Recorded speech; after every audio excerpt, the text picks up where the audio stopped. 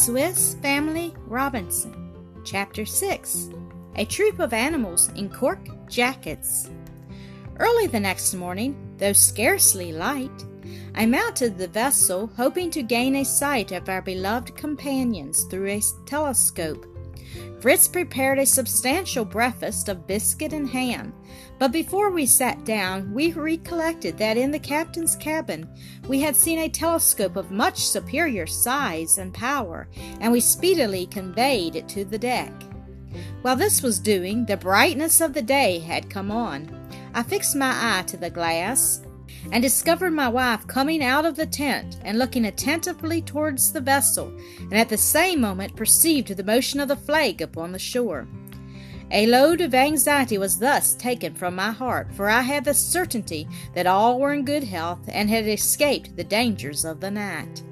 "Now that I have had a sight of your mother," said I to Fritz, "my next concern is for the animals on board. Let us endeavor to save the lives of some of them at least, and to take them with us." "Would it be possible to make a raft, to get them all up on it, and in this way get them to shore?" asked Fritz. "But what a difficulty in making it, and how could we induce a cow, an ass, and a sow either to get up on a raft, or, when there, to remain motionless and quiet? The sheep and goats one might perhaps find means to remove, they being of a more docile temper, but for the larger animals I am at a loss how to proceed. My advice, father, is to tie a long rope round the sow's neck and throw her without ceremony into the sea. Her immense weight will be sure to sustain her above water, and we can draw her after the boat. Your idea is excellent, but unfortunately it is of no use but for the pig, and she is the one I care the least about preserving." "Then there is another idea, father. Let us tie a swimming jacket around the body of each animal, and contrive to throw one and all into the water. You will see that they will swim like fish, and we can draw them after us in the same manner." "Right, very right, my boy. Your invention is admirable. Let us therefore not lose a moment in making the experiment." We hastened to the execution of our design. We fixed a jacket on one of the lambs and threw it into the sea, and full of anxious curiosity I followed the poor beast with my eyes. He sunk at first, and I thought him drowned, but he soon reappeared, shaking the water from his head, and in a few seconds he had learned completely the art of swimming. After another interval, we observed that he appeared fatigued, gave up his efforts, and suffered himself to be borne along by the course of the water, which sustained and conducted him to our complete satisfaction. "Victory!" exclaimed I, hugging my boy with delight. "These useful animals are all our own. Let us not lose a moment in adopting the same means with those that remain. But take care not to lose our little lamb." Fritz now would have jumped into the water to follow the poor creature, who was still floating safely on the surface, but I stopped him till I had seen him tie on a swimming jacket. He took with him a rope, first making a slip knot in it, and soon overtaking the lamb, threw it around his neck and drew him back to our boat, and then took him out of the water. We next got 4 small water butts. I emptied them and then carefully closed them again. I united them with a large piece of sailcloth, nailing one end to each cask. I strengthened this with a second piece of sailcloth, and this contrivance I destined to support the cow and the ass, 2 caskets to each animal being placed in the middle, with a cask on either side. I added a thong of leather stretching from the caskets across the breast and haunches of the animals to make the whole secure, and thus in less than an hour both my cow and my ass were equipped for swimming. It was next the turn of the smaller animals. Of these, the sow gave us the most trouble. We were first obliged to put on her a muzzle to prevent her biting, and then we tied a large piece of cork under her body. The sheep and goats were more accommodating, and we had soon accoutred them for our adventure. And now we had succeeded in assembling our whole company on the deck, in readiness for the voyage. We tied a cord to either the horns or the neck of each animal, and to the other end of the cord a piece of wood similar to the mode used for making nets, that it might be easy for us to take hold of the ropes and so draw the animals to us if it should be necessary.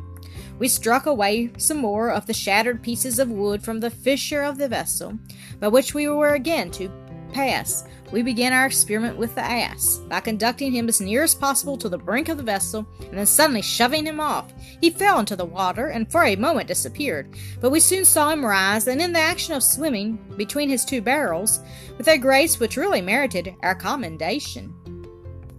Next came the cow's turn, and as she was infinitely more valuable than the ass, my fears increased in due proportion. The ass had swam so courageously that he was already at a considerable distance from the vessel, so that there was sufficient room for our experiment on the cow.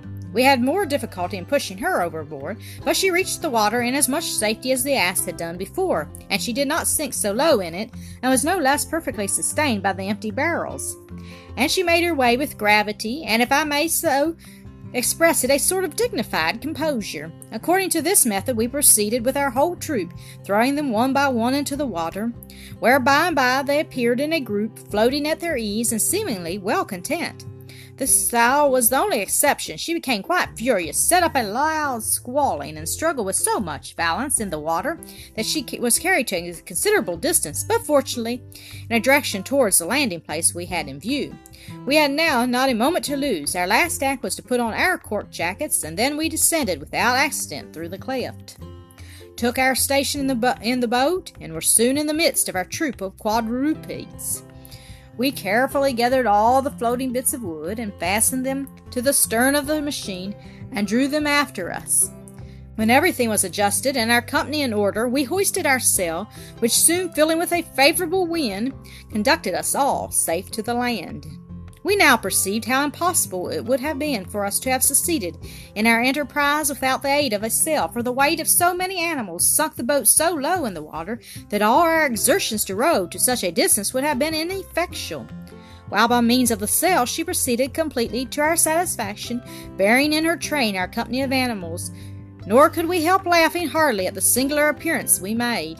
Proud of the success of so extraordinary a feat, we were in high spirits and seated ourselves in the tubs, where we made an excellent dinner. Fritz amused himself with the monkey, while I was occupied in thinking of those I had left on land, and of whom I now tried to take a view through my telescope. My last act on board the vessel had been to take one look more at those beloved things, and I perceived my wife and the three boys all in motion and seeming to be setting out on some excursion, but it was in vain that I endeavored by anything I saw to conjure what their plan might be. I therefore seized the first moment of quiet to make another trial with my glass, when a sudden exclamation from Fritz filled me with alarm. "Oh heavens!" cried he, "we are lost! A fish of an enormous size is coming up to the boat." "Why lost?" said I, half angry and yet half partaking of fright. "Be ready with your gun, and the moment he is close upon us we will fire upon him." He had nearly reached the boat, and with the rapidity of lightning had seized the foremost sheep. At this instant Fritz aimed his fire so skillfully that the balls of the gun were lodged in the head of the monster, which was an enormous shark. The fish half turned himself round in the water and hurried off to sea, leaving us to observe the lustrous roundness of his belly, and that as he proceeded he stained the water red, which convinced us he had been severely wounded. I determined to have the best of our guns at hand the rest of the way, lest we should be again attacked by the same fish or another of his species. The animal being now out of sight, and our fears appeased, I resumed the rudder, and as the wind drove us straight towards the bay, I took down the sail and continued rowing till we reached a convenient spot for our cattle to land. I had there only to untie the end of the cords from the boat, and they stepped contentedly on shore. Our voyage thus happily concluded, we followed their example. I had already been surprised and uneasy at finding none of my family looking out for us on the shore. We could not, however, set out in search of them till we had discumbered our animals and their swimming apparatus. Scarcely had we entered upon this employment when I was relieved by the joyful sounds which reached our ears and filled our hearts with rapture. It was my wife and the youngest boys who uttered them, the latter of whom were soon close up to us, and their mother followed not many steps behind, each and all of them in excellent health and eager for our salutations. When the first burst of happiness at meeting had subsided, we all sat down on the grass, and I began to give them an account of our occupations in the vessel, of our voyage, and of all our different plans and their success in the order in which they occurred. My wife could find no words to express her surprise and joy at seeing so many useful animals around us, and the hearty affection she expressed for them in language the most simple and touching increased my satisfaction at the completion of our enterprise. "Yes," said Fritz, a little consequentially, "for this once the private counsellor has tried his talents at invention." "This indeed is very true," replied I. "In all humility have I to confess that to Fritz alone all praise belongs, and that to his sagacity it is that we are indebted for our success." His mother could not refrain from giving him a hearty kiss. "Our gratitude is due to both," said she, "for both have labored to give us the possession of this troop of animals, an acquisition beyond any other, agreeable and serviceable to us in the situation in which it has pleased Providence to place us." Ernest and Jack now ran to the boat and began to shout their admiration of the mast, the sail, and the flag, desiring their brother to explain to them how all the things they saw had been effected and what he himself did of them. In the meantime we began to unpack our cargo, while Jack stole aside and amused himself with the animals, took off the jackets from the sheep and goats, bursting from time to time into shouts of laughter at the ridiculous figure of the ass who stood before them adorned with his 2 casks and his swimming apparatus, and braying loud enough to make us deaf. By and by I perceived with surprise that Jack had round his waist a belt of metal covered with yellow skin, in which were fixed 2 pistols. "Where did you procure this curious costume, which gives you the look of a smuggler?" "From my own manufactory," replied he, "and if you cast your eyes upon the dogs you will see more of my specimens." Accordingly I looked at them and perceived that each had on a collar similar to the belt round Jack's waist, with however the exception of the collars being armed with nails, the points of which were outwards, and exhibited a formidable appearance. "And it is you, Mr. Jack," cried I, "who have invented and executed these collars in your belt?" "Yes, father, they are indeed my invention, with a little of my mother's assistance when it was necessary to use the needle." "But where did you get the leather, the thread, and the needle?" "Fritz's jackal furnished the first," answered my wife, "and as to the last, a good mother of a family is always provided with them. Then have I not an enchanted bag from which I draw out such articles as I stand in need of? So if you have a particular fancy for anything, you have only to acquaint me with it." I tenderly embraced her to express my thanks for this effort, to amuse by so agreeable a raillery, and Jack to come in for his share of the caresses and our hearty commendations. But Fritz was both discontented and angry on finding that Jack had taken up on him to dispose of his jackal, and to cut his beautiful skin into strips. He, however, concealed his ill humor as well as he could, but presently he called out suddenly, holding his nose as he spoke, "What a filthy smell! Does it perchance proceed from you, Mr. Courier? Is this the perfume we may expect from your manufactory?" "It is rather yours than mine," replied Jack in a resentful tone, "for it was your jackal which you hung up in the sun to dry, which would have been dried in a whole skin if it had not pleased your sublime fancy to cut it to pieces, instead of leaving me the power to do what I please with my own booty," answered his brother. "Son Fritz," said I, in a somewhat angry tone, "this is not generous on your part. Of what importance is it who cut up the skin of the jackal, if by so doing it has contributed to our use? My dear children, we are here in this desert island in just such a situation as that of our first parents when they were driven out of Eden. It was still in their power to enjoy happiness in the fertile land in which God permitted them to live. And this happiness was to proceed from their obedience, from the work of their hands and the sweat of their brow. 1,000 blessings were granted for their use. Out they suffered the passion of jealousy, envy, and hatred to take root in their bosoms. Cain killed his brother Abel, and thus plunged his unhappy parents into the deepest affliction, so that he and his race were cursed by God. This is the horrid crime to which the habit of disputing may conduct. Let us then avoid such an evil. Let us share one with the other in every benefit bestowed upon us, and from this moment may the words yours and mine be banished from our happy circle. What is discovered or produced by one of you should be equally for the service of all, without distinction. It is quite certain, Jack, that the belt round your waist, not being dry, has an offensive smell. The pleasure of wearing what you had ingeniously contrived makes you willing to bear the inconvenience. But we should never make our own pleasure the pain of another. I therefore desire that you will take it off and place it in the sun to dry, and take care that it does not shrink during the operation, and then you can join your brothers and assist them to throw the jackal into the sea." Fritz's ill humor was already over, but Jack, whose temper was less docile, still retained the belt, and walked about in it with somewhat of an air of resistance. His brothers continued their warfare, pretending to avoid him and crying out, "What a smell! What a smell!" till at length Jack, tired with the part he had been acting, suddenly stripped off the belt and joined the others in dragging the dead jackal to the sea, where he no longer offended any one.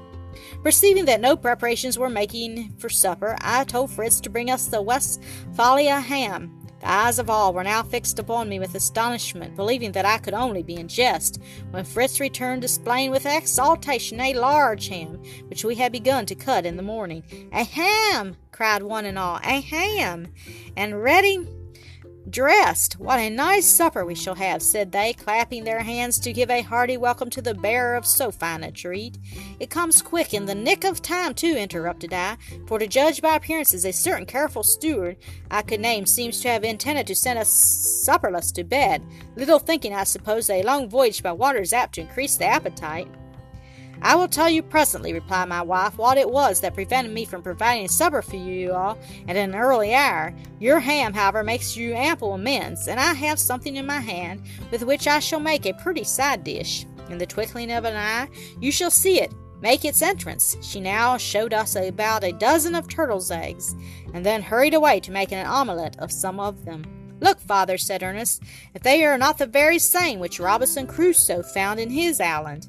See, they are like white balls, covered with a skin like wetted parchment. We found them upon the sands along the shore." "Your account is perfectly just, my dear boy," said I. "By what means did you make so useful a discovery?" "Oh, that is part of our history," interrupted my wife, "for I also have a history to relate, when you will be so good as to listen to it." "Hasten then, my love, and get your pretty side dish ready, and we will have the history for the dessert. In the meantime, I will relieve the cow and the ass from their jackets. Come along, boys, and give me your help." I got up, and all followed me gaily to the shore. We were not long in effecting our purpose when with the cow and the ass, who were animals of a quiet and kind temper, but when it was the sow's turn, our success was neither so easy nor so certain. For no sooner had we untied the rope than she escaped from us and ran so fast that none of us could catch her. The idea occurred to Ernest of sending the 2 dogs after her, who caught at her ears and sent her back, while we were half deafened with the hideous noise she made. At last she suffered us to take off her cork jacket. We now laid the accoutrements across the ass's back and returned to the kitchen, our slothful Ernest highly delighted that he was likely to in future to have our loads carried by a servant. In the meanwhile, the kind mother had prepared the omelette and spread a tablecloth on the end of the cask of butter, upon which she had placed some of the plates and silver spoons we had brought from the ship. The ham was in the middle, and the omelette and the cheese opposite to each other, and altogether made a figure not to be despised by the inhabitants of a desert island. By and by, the 2 dogs, the fowls, the pigeons, the sheep, and the goats had all assembled round us and gave us something like the air of sovereigns of the country. It did not please the geese and ducks to add themselves to the number of these our royal subjects. They deserted us for a marshy swamp, where they found a kind of little crabs in great abundance, and which furnished a delicious food for them and relieved us of the care of providing for their support. When we had finished our repast, I bade Fritz present our company with the bottle of Canary wine, which we had brought from the captain's cabin, and I desired my wife to indulge us with the promised history.